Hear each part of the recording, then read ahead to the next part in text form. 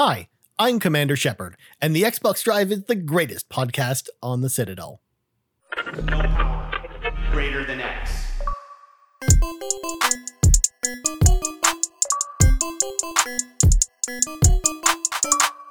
What's up, everybody? Welcome to the third episode of the Roundabout, celebrating 15 years of the Xbox 360. My name is Ryan Turford, and this is the show where we're counting down the months to the 15-year anniversary of the Xbox 360 with 50 of the best games you can play on the console for both new and experienced owners. We dive into the brief history of each game and talk about what makes it awesome. As always, we'd love your feedback on this show, as well as anything else we do over on Twitter at the Xbox Drive, or you can reach out to me directly at Ryan Turford on Twitter. That's TURFORD, because everybody always asks. On this week's episode, as you might have guessed, we're going to take a look at the end of an epic video game trilogy, Mass Effect 3, released on March 6th, 2012.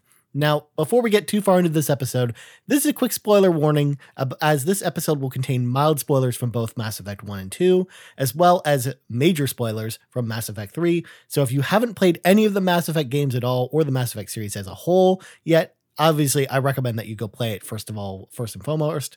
Obviously, though, go back, play them, come back when you're ready. The show will still be here, obviously, when you're ready to come back. Originally, I thought to do kind of one episode that talks all about the Mass Effect trilogy as a whole, but I felt that each game really deserved its own time in the spotlight, and definitely you're going to be hearing about Mass Effect 1 and 2 at a later date for sure. So, you still here? Good. Spoilers are now in full effect. We'd stopped Saren from summoning the Reapers at the Citadel. We'd pulled off an impossible suicide mission to stop the Collectors from kidnapping organics, and now the Reapers have finally arrived at the Milky Way galaxy, and it's up to Commander Shepard and their crew to find a way to stop them from destroying the Earth. There was a huge level of hype going to Mass Effect 3. It was by far one of the most anticipated games from BioWare to date, and when the game launched, it was a huge deal and a massive hit. Wrapping up a story like Mass Effect's after 2 full games of choices, relationships, and events is no easy task, and with the exception of very few other games, none had ever attempted what BioWare did before them. While Mass Effect 3 wasn't the cleanest ending, it did a lot of things right, and it turned out to be a great action RPG in its own right. We got to visit planets we've always wanted to see from the first 2 games, such as the Asari world of Thessia, Mars, Palaven, even though we saw it from its moon Menet, and of course, the Earth, which, of course, was pretty much on fire the entire time. But, at least we got to see Vancouver anyways. We got to meet up with our friends from the previous 2 games, as well as making new ones. We also got to see the conclusions to some of our favorite characters' stories through side quests, with decisions made from the first 2 games coming back and changing the narrative one way or another. From this standpoint, it was a loving send-off of the trilogy and paid off many of the narrative beats. On the other side of the coin, it's impossible to talk about Mass Effect 3 in a retrospective sense without talking about the ending. Now, I have a bit of a unique perspective to give, as I had finished the game but well before the game launched, because at the time I had gotten the game a little bit early. After blowing through the game in a couple days, I chose the red ending, watched the mass relays explode, the Normandy crash on a weird jungle planet, and of course, Neil Armstrong talking to a kid on a snowy planet. My initial thoughts were, hey, this was pretty awesome. It's not really the ideal ending I was expecting, but I'm happy with my choice overall. And the ending kind of fit my choice because the red ending, of course, was the destruction choice, so that mass relays blowing up made sense, especially because I hadn't seen the other endings, so I just figured, hey, it's because I told all the inorganic stuff to blow up. So I figured that's what caused that. It wasn't very long after that people started completing the game, causing the conversation to change to the game's ending, as people discovered that there were only one of 3 different, very similar endings, and mostly they just were color-coded with different things, regardless of what the player chose along the way.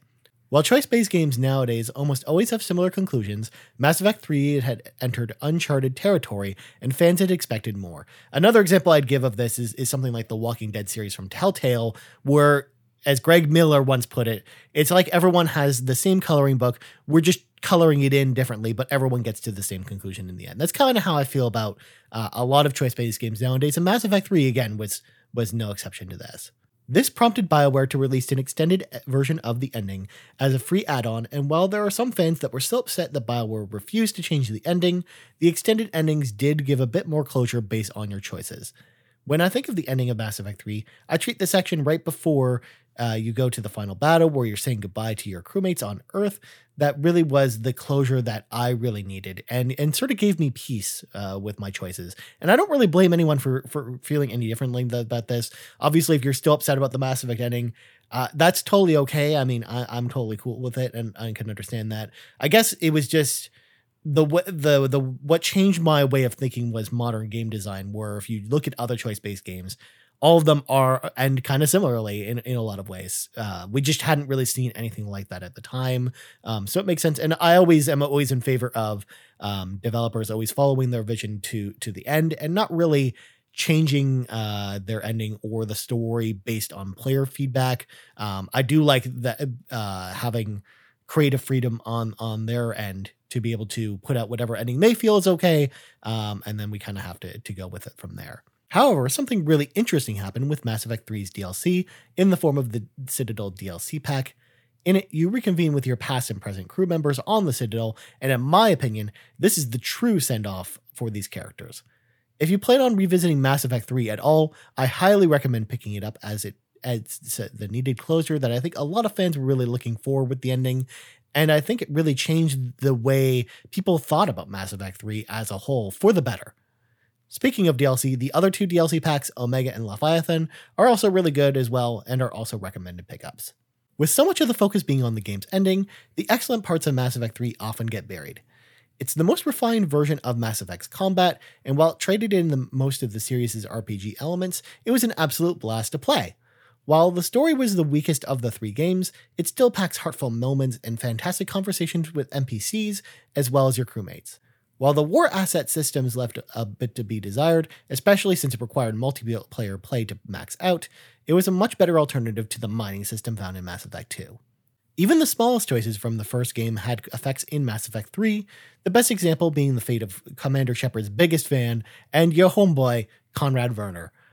By interacting with Conrad in both Mass Effect 1 and 2, he'll appear again in Mass Effect 3, and after a quick side mission, his fate will be decided by whether or not you completed one of the optional side quests on the Citadel in Mass Effect 1 surrounding undercover C-Sect officer Jenna. The crazy thing about this is this side quest has nothing to do with Conrad Werner at all, so you would never think that those two things would actually line up, but they totally do in the third game. The amount of planning that went into making your choices matter at this level is truly astounding, and I have to tip my hat to everyone at BioWare Edmonton for making the world of Mass Effect 3 feel like it was shaped by your choices. There were lots of other examples of choice-based things like this that I could have pulled from. This was just the one that came to mind when I was thinking about this. So where does Mass Effect 3 place on the scale of the 360's best games, and how does it hold up today?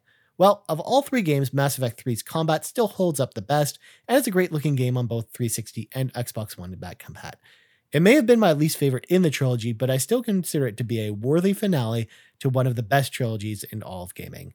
And ultimately, even though it's the game of the 3 I probably replay the least, I do think that Mass Effect 3 is an amazing game, and while there are some minor setbacks which really hold it from being much higher on this list, it is a definite must play in my opinion, especially if you've played the other 2 games. Like, come on, man, you got to play this game.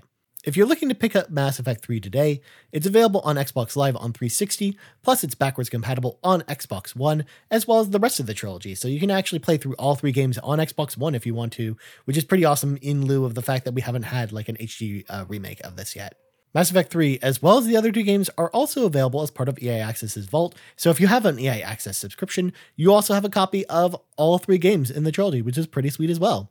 That's all for this episode of The Roundabout. You can hit me up on Twitter anytime at Ryan Turford. You can also find the Pants Man himself, Sean Capri, over on Twitter at Sean Capri, and us on Twitter at The Xbox Drive. Thank you so much for listening to this episode of The Roundabout, episode 3, and I'm out. Ball, send it out, ball, Mass Effect!